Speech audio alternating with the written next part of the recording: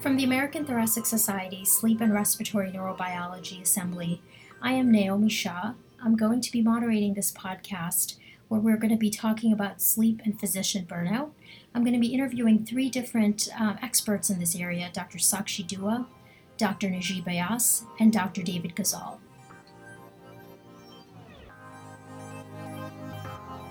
I begin by interviewing Dr. Sakshi Dua, who's the program director for the Fellowship in Pulmonary and Critical Care at Sinai. She's also recently named the director of GME Wellness Champions for Trainees at Mount Sinai in New York City. She begins by defining wellness for us.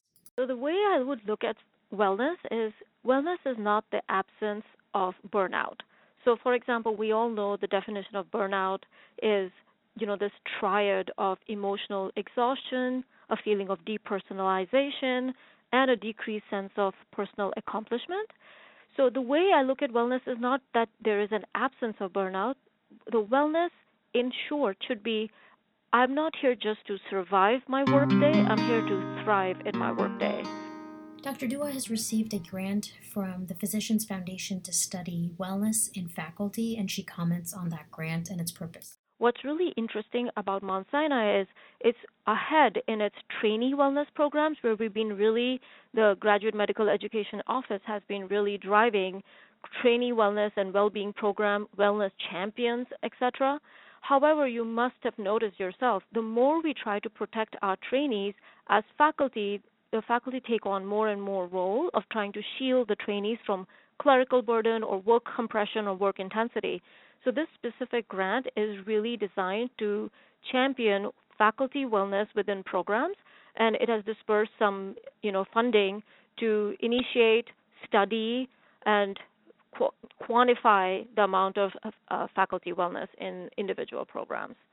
So, of course, I'm a sleep physician, and of course, this is a podcast we're doing for the American Thoracic Society Sleep and Respiratory Neurobiology. And so our focus is really sleep. And we've been talking now for about a few minutes, and we haven't really heard the word sleep. And one of my major, reasons for doing this podcast is to highlight not only the lack of sleep, but also the lack of emphasis on sleep as, a determinant of physician wellness. So what I wanted to understand from you and your experience and what you plan to do in the future to improve physician wellness is sleep a part of wellness, and how often is it emphasized within GME programs locally or nationally? And what can you contribute to improving sleep or highlighting sleep or emphasizing sleep? And by sleep, I mean sleep deprivation is one area, but also sleep disorders is another area. So how do you see that evolving, and where is does sleep have a place currently in wellness? Such an interesting question, because when you look at wellness literature, and I've done a lot of reading in the literature that's been published on physician wellness and physician burnout, sleep actually doesn't make that much of a kind of presence in all this literature. So, for example, the biggest authorities on physician wellness, when they write their articles, there's very little mentioned about either sleep duration, sleep quality, sleep deprivation as a driver of physician burnout or contributing to non-wellness. It's very interesting because intuitively what would make sense is it's nutrition, sleep, and habits that would really contribute to your general health, and general health would contribute to wellness. So intuitively, even though it makes sense, when you look at the literature, there is not that much about whether this sleep itself is a driver of physician burnout. What's really interesting is if you look at trainee literature, you'll find a little more in PubMed, in articles regarding strategies for wellness in, say, emergency room residency training programs, because the ER works on shifts. And we all know that one of the drivers of burnout can be shift work. So working nights can increase burnout, and also sleep deprivation related to work intensity. So the more weekends you're working or the longer hours you're working will lead to physician burnout. So although sleep is kind of recognized as a driver of physician burnout, there's not as much available data-wise as to sleep duration or sleep quality as a driver and what intervention can be performed there. As you know, the ACGME recently scaled back on their duty hours so that as of July 2017, instead of that 16-hour shift, they reverted back to interns being allowed to work a 24-hour shift because they realized that by restricting all the duty hours, actually, we were not budging the needle at all in resident education and wellness. So the residents did not perceive improved education or wellness by restricting their duty hours. So now we've reverted back to the 24-hour shift for interns, for example. Yeah, and it's interesting you mentioned that because when I was looking at the literature, in a lot of the articles that I pulled up on physician burnout, if you just search the term sleep, there's either a complete absence of the mention of sleep or just literally a mention of sleep as a determinant. If you look at right. So if you look at all the authorities in the physician wellness literature, literally when you scan their articles, the word sleep barely makes an appearance. Next, we will be talking to Dr. Najib Ayas. I'm Dr. Najib Ayas. I work in the sleep disorders program at the University of British Columbia in Vancouver, BC. One of my expertise is the impact of resident work hours on occupational and patient safety, as well as the public health implications of chronic sleep deprivation, as well as obstructive sleep apnea. So, Dr. Ayas, thank you so much for joining us today for this podcast. We appreciate your time. And I just wanted to start off by asking you to help us understand how common sleep deprivation is among physicians. I know you've done work on physicians in training and how that impacts their performance and how sleep deprivation specifically affects those in training. So can you help us understand how common this problem may be among physicians in general, but specifically those in training? Well, I think that it's very clear that sleep deprivation is a problem for all adults, especially in the Western world. Very few people actually obtain the recommended 8 hours of sleep per night, and many individuals sleep 6 to 7 hours. Although I don't have any hard data for you, I think anecdotally, I think it's clear that physicians likely work more hours and likely sleep less hours on average than the regular adult individual, especially for certain specialties which rely a lot on shift working, such as emergency medicine or critical care, or specialties which involves a lot of on-call shifts in the hospital. In addition, I think it's very clear that I would argue that for physicians in training, other than very few examples of certain specialties, probably all experience fairly substantial sleep deprivation and fatigue. And I think that we need to make the point that it's not only just the actual amount of sleep, it's because of these long work shifts that they do often in the middle of the night that really disrupt the pattern of sleep as well. So even though people may be getting sleep, sometimes it's at inopportune times, such as in the daytime, which wouldn't be ideal from the circadian rhythm standpoint as well. And I think it's very clear from the data that's been done many, many years ago that I was involved in and which has continued, that sleep deprivation still does continue to be a problem despite efforts to reduce work hours or duty hour limits as well.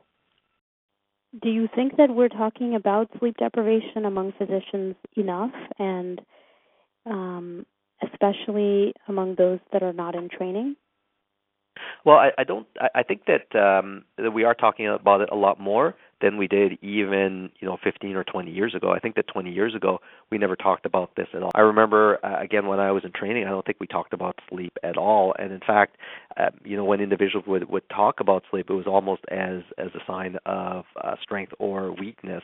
That is, for individuals who would fall asleep or couldn't hack it and couldn't stay up all night, it was almost a sign that maybe you couldn't really cut it as a doctor, or there was something wrong with you, or you chose the wrong profession. I think part of that was this real hero type of mentality when it came to the physicians type of professionalism as well. I think though over the last 10 to 20 years it's being increasingly recognized that fatigue can impact performance and can impact patient safety as well as resident safety as well. We do know that there are at least components of errors that have been done in the hospital that are due to fatigue of physicians. And I think that's very clear from a variety of studies. In addition, fatigue of nurses also contributes to errors in the hospital, and that's been shown in multiple studies as well. Saying that, though, I think that it probably, especially from the standpoint of burnout, I don't think that we've really talked about sleep as much as we should. A lot of times when I read review articles about burnout, for instance, there's really only a passing reference to sleep, or sometimes there's not even a reference to sleep at all, which I find kind of very surprising given the high prevalence of sleep deprivation in the medical profession. that brings me to another question, which is, what are the reasons for sleep deprivation amongst physicians? Why are physicians not sleeping enough? And I'm talking about physicians, including primary care providers, who may not be working overnight shifts. They may be doing more of an outpatient 9 to 5 job, and there's clearly, high burnout even in primary care providers. So can you touch upon potential reasons for sleep deprivation among physicians across the board? Well, I think that in general, I think the entire society is sleep deprived, and I think there are a number of reasons for that. So if we take a step backwards and just consider physicians as just part of the general workforce, there are a variety of factors that have really affected the amount of sleep that individuals get, and I think that the problem is probably going to end up getting worse over time as opposed to better. Saying that, though, every time I click on to CNN, I do see some stories about sleep, so I think that there's starting to become more education about this, so that maybe things may change over time as well. But I think there are a number of factors. I think one of the major factors is the light exposure that we get throughout the daytime. Especially now, we carry around our phones, all day. We use them all night. We use them before we go to sleep. And I think that even this small amount of light exposure can really almost fool your body into thinking it's light out when it's actually dark out. It can really affect your circadian rhythm and can increase the risk of insomnia. And in fact, a lot of times when I have patients with insomnia, one of the major things I tell them is to really reduce their light exposure at night to prevent this from happening. I think the second thing that happens is that in Canada where I work, and also probably in the United States, it seems like there's a lot more pressure now to be more efficient and to reduce costs and to get more work out of individuals with less money as well. And that obviously has a big impact in terms of the stress of the job as well, and can in turn affect the sleep as well. I think the other thing that's happening as well, so even if somebody is in primary care, a lot of times a lot of physicians will have family responsibilities on top of that. And I think that it's good because at this time, I think at least in Canada, I'm sure in the States, most of the medical school graduates right now are actually women as opposed to men, which is really good. The issue you get into, though, is that a lot of the women may have more family responsibilities than some of the men may have, and I think that also contributes somewhat to sleep loss as well. And I think this is especially a problem, let's say, for nurses as well. So when I talk to a lot of nurses who, let's say, work night shifts, a lot of times they'll work a night shift, then they'll go home the next day and will actually have to take care of the kids the next day as well. And I suspect that for some primary care doctors, especially if they're mothers of young children, probably have kind of the same substantial responsibilities over the weekends and weekdays and aren't able to catch up on sleep as well. I think that one of the major points that I would make about physicians in general is that I think that it's a very high-stress job in general. I think it's a very rewarding job because you are a lot of times, especially if you do respiratory and critical care, that you're really at that cusp between life and death. And I think that there are a lot of rewards to that from a professional standpoint and from a job satisfaction standpoint. But I think that just being in that area for a long period of time does contribute to a lot of stress. There's a lot of stress from families. There's a lot of stress from financial pressures, from the hospitals or for getting patients out or for a lack of resources as well. And I think that compounds the stress as well. I think that one of the major points I would make is that to a certain extent, I think we need to kind of take care of ourselves first, sometimes as well. I'm always reminded of, whenever you go onto a plane, and they always say, in the case of an emergency, the oxygen will fall down, and what you should do is you should grab the oxygen and put it on yourself first, before taking care of other people, because if you're incapacitated, you can't really take care of other people. I think it's the same thing here. If you don't take care of yourself, but in terms of, getting adequate sleep, getting good nutrition, getting good exercise, meditating, and, keeping your stress level down, I just don't see how you're going to be useful to the other people that you're really going to try to help. Right. So what do we do about ensuring the wellness of physicians, I guess, that are out of the training zone or training period, and really there are no major measures unless, you decide to work part-time. But, of course, that's not an option for most people. So I think that's really a key gap in my sort of, coverage of this area, is that really we're doing a really excellent job of ensuring the safety and wellness of our physicians in training. But I think that, those that are immediately out of that training zone, maybe the most vulnerable in terms of, burnout, sleep deprivation, because they're entering a workforce that is really not designed for them to, A, be protected, because there are no work hour limits, there are no, specific requirements for number of hours worked or shifts worked, and the amount of work, through Epic or other electronic health records and documentation and meeting the different measures is just increasing their sort of burden. So I really worry about those coming out of training more in terms of sleep deprivation and than I do about those in training. And I wonder if you concur or not, or if you have any sort of thoughts on that. Well, I think that there's the problem you get into with any health services type of intervention is there's always these downstream consequences that you don't really foresee, and the issue is, as opposed to, let's say, for instance, if you give a certain drug for a certain disease, very likely if you give that drug in another setting and it's shown to work, it's probably going to work in another setting as well. For these kind of health services interventions, I don't know if that's necessarily the case. So one intervention that may work in one setting may not work in another setting because of differences in how the healthcare is organized, and I think that this falls into that category as well. On the one hand, like, you might have solved one problem in terms of the trainees, but you might have caused a variety of other downstream problems as well.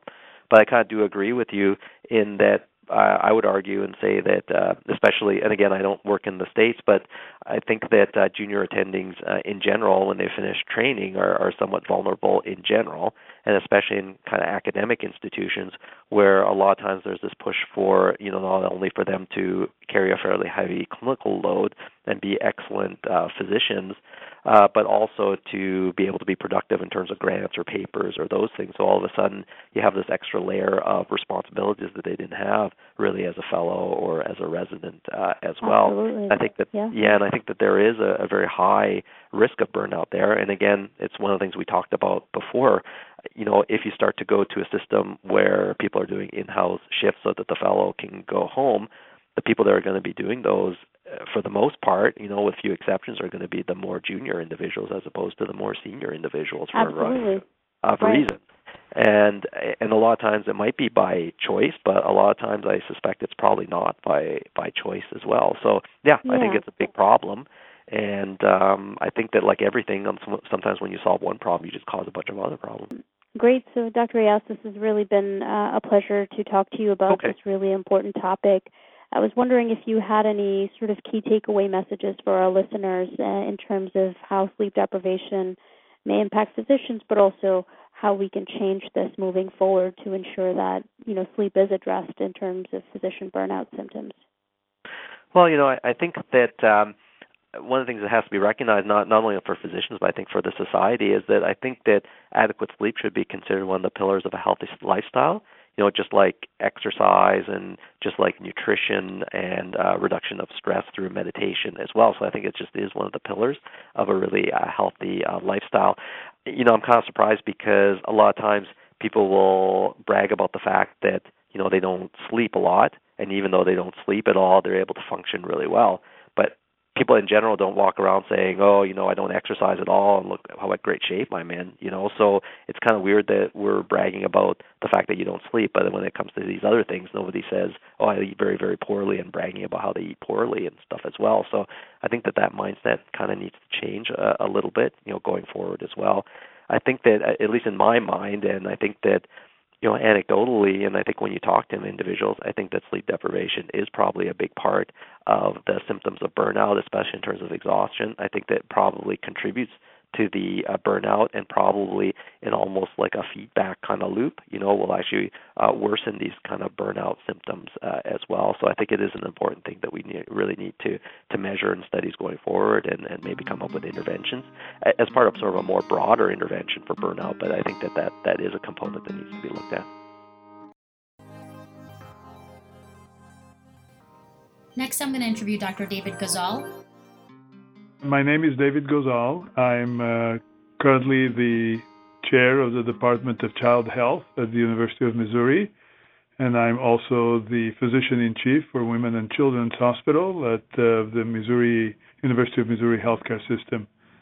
My major interest revolving around burnout syndrome started a few years ago while I served as in the executive committee of the American Thoracic Society and ultimately as president, where we started realizing that many of our colleagues within the ATS and obviously additional healthcare professions that revolve around respiratory medicine, that the rates of burnout syndrome were inordinately high. And I was witnessing very similar things in the context of pediatric critical care medicine, where the rates of burnout syndrome were also quite high. And this coincided, of course, with additional societies and professional organizations getting a sense that and evidence that indeed burnout syndrome was not an occasional phenomenon, but rather a quite extensive occurrence in the medical profession. In terms of sleep specifically as it pertains to physician burnout, I was pleased to read your publication in 2016 with Mark Moss about physician burnout, specifically critical care physician burnout. And I searched the term sleep, which appeared 11 times in your publication compared to others that I have looked at, including some from the New England Journal of Medicine, where sleep was mentioned once, if and mostly not mentioned at all. So why is there such a problem or a gap, I guess, in terms of the relevance of understanding, appreciating, and emphasizing sleep as a potential predictor for physician burnout? And what can we do to ensure that we are focusing on sleep when we talk about physician burnout?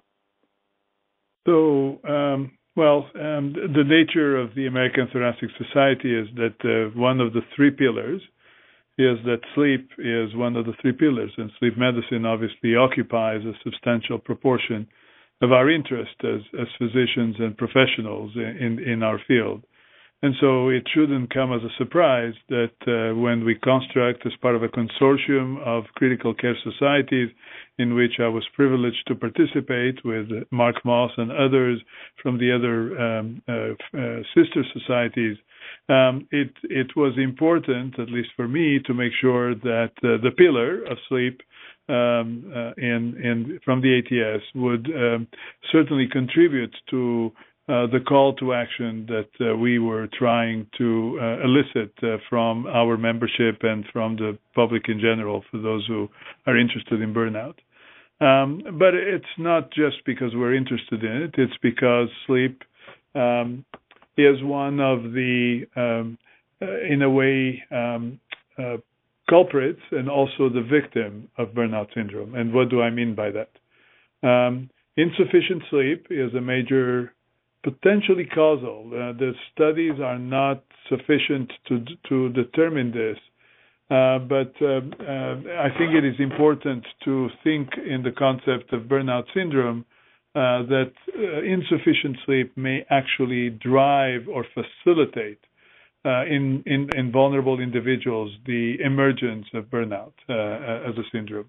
And what I mean by burnout, I think that it's an important very important to define what burnout syndrome is. And it's a condition of emotional exhaustion, depersonalization, and reduced personal sense of personal accomplishment that can be also objectively occur. So it's not just the perception, but also the actual reduced performance that occur in anybody who is really doing people work. So if you interact particularly with other people.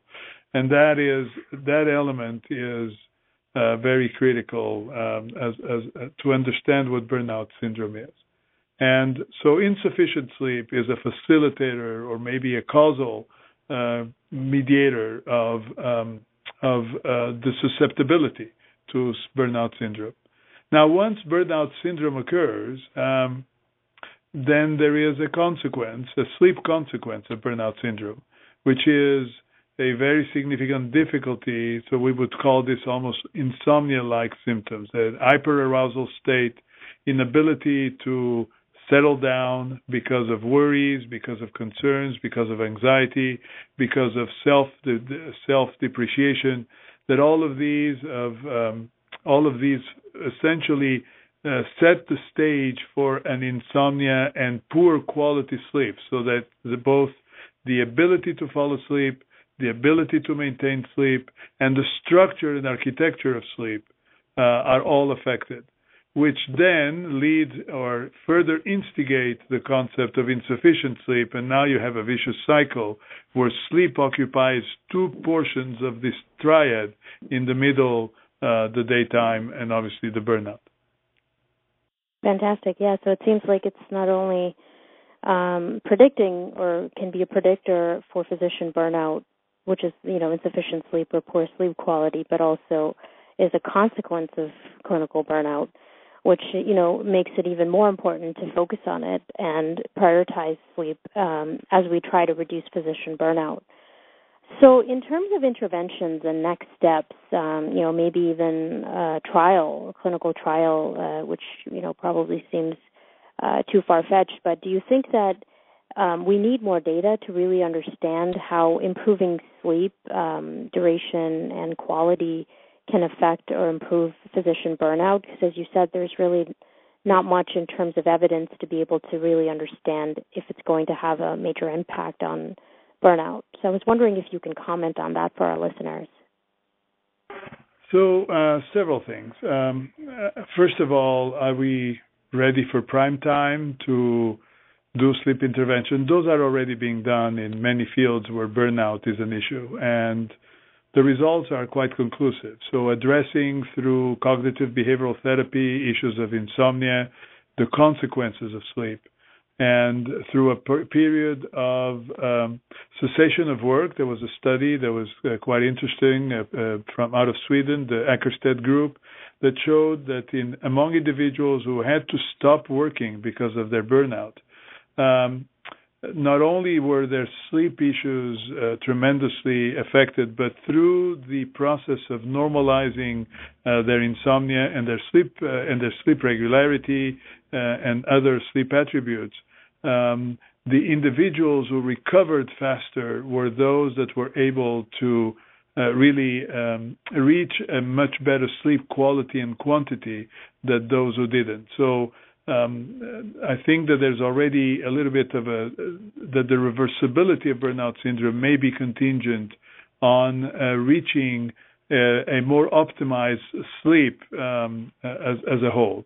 Now, what needs to be done, and that has not been done yet, is one, can adequate sleep hygiene and safeguarding of sleep prevent burnout syndrome? That's a very important question, one that has not been tested yet in a well-designed control trial. So I think that the jury is still out whether indeed implementing in a population that is vulnerable to burnout.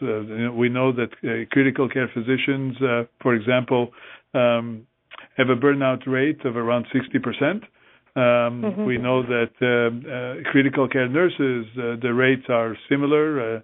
The consequences are obviously horrendous to both these individuals who really dedicate their lives to save others, but also to organizations. Replacing these highly skilled professionals is very costly and has tremendously adverse impact on the functioning of their units.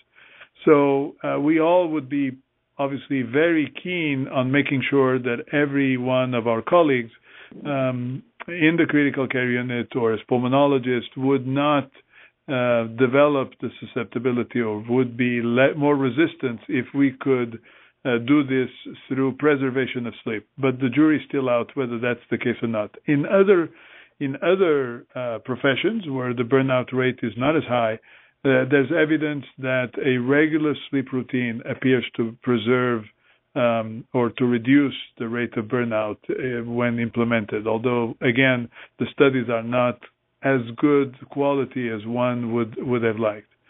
The second part is also important. As burnout starts evolving, I think that attention to early detection of burnout could lead to a much more effective intervention, early intervention, trying to, one, normalize sleep, and two, to minimize, through a variety of techniques that are in place today, to minimize the anxiety, stress, and that are associated with work and that affect sleep, and therefore optimize sleep in the context of or insomnia, or reverse those symptoms, while at the same time optimizing sleep and regularizing sleep.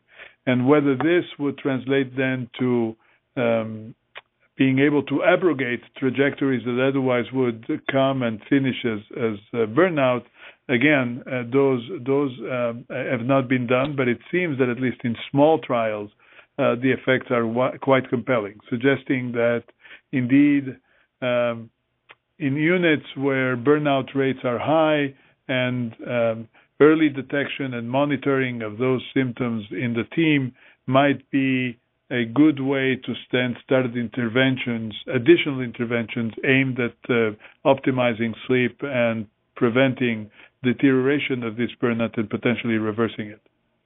Mm-hmm. Great, that's very helpful. You mentioned identifying, early some of the sleep associated features from burnout. I don't know if in your division or if in your institution, if there is a way or if you have a system in place where you track sleep. Is that something we should be doing in divisions in terms of identifying individuals that are not getting enough sleep, or maybe are not getting enough quality of sleep based on their EMR activity or their Twitter activity? I don't know. I'm just throwing this out there. But how do we identify individuals that are not getting enough sleep, or are getting poor quality of sleep, or may have circadian misalignment that may be predisposing them to or perpetuating their clinical burnout? This is a great question, but one that I'm afraid Big Brother fears are going to obviously have a tremendous influence as to whether this would be realistically implementable.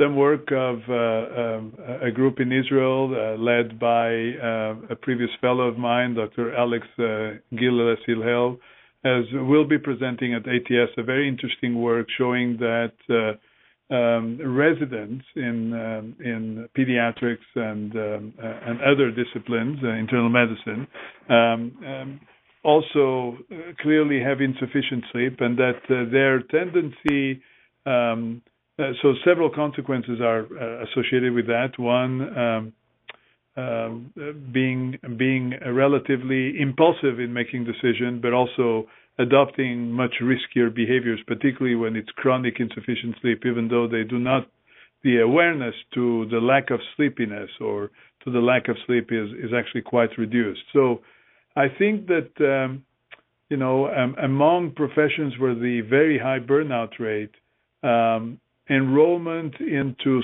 what I would call sleep preservation initiatives that are voluntary might be a very important facet in the constellation of other interventions and initiatives, all of them designed to minimize burnout. For example, we know that stressful noise environments lead to disruption of sleep at night.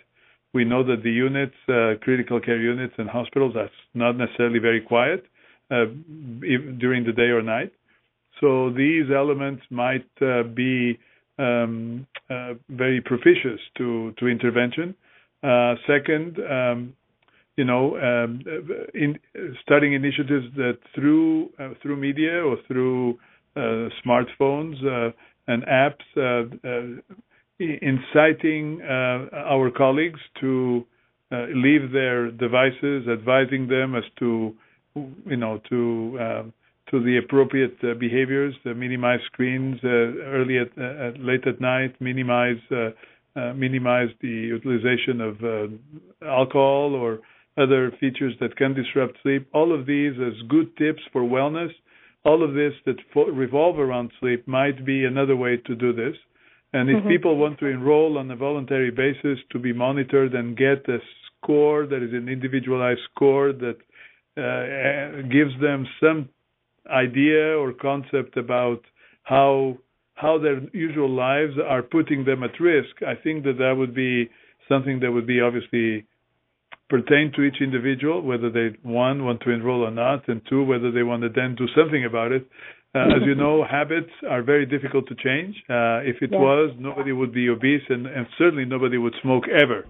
So, and yet we see what happens, right? So I think that changing habits, changing the way people, their lifestyles is very difficult.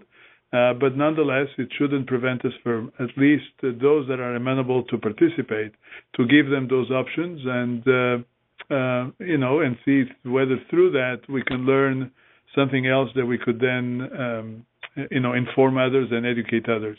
I think that the most important part, though, and I think that many of our colleagues are not aware of, is about their sleep and what bad sleep or insufficient sleep can do to their lives. And I think that informing them of burnout, informing them of ways to prevent burnout, the same way that we approach wellness. How do we create wellness in very highly skilled professionals that have very stressful lives? And how sleep is another pillar of this wellness. I think that those are the elements that I think need to be incorporated into an educational effort across the board, and I hope that we as a professional society in ATS will do what we can to bring these educational tools to our membership. Yeah, that's really well said. Having sleep as a pillar for wellness is something that I think really needs to be at the center, especially given the lack of mention of sleep in some of the papers that I looked at on burnout and wellness, including some from, very prominent journals. And I also really liked the term that you coined, which I don't know if you coined or if it exists, but it's the first time I'm hearing it, the Sleep Preservation Initiative. I really like that.